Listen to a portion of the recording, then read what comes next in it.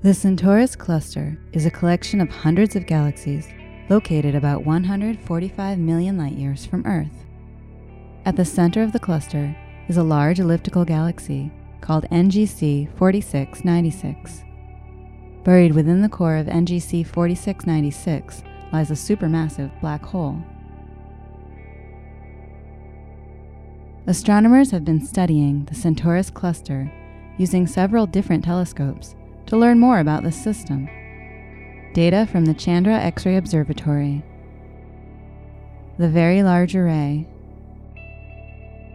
and the Hubble Space Telescope have revealed evidence for multiple outbursts or eruptions from the black hole in NGC 4696 that date back millions of years.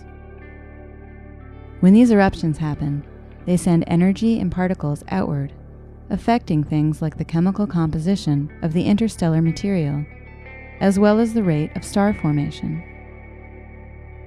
By employing a special type of processing of the X-ray data, the astronomers also discovered a sequence of curved features, approximately equally spaced, in the hot gas detected by Chandra.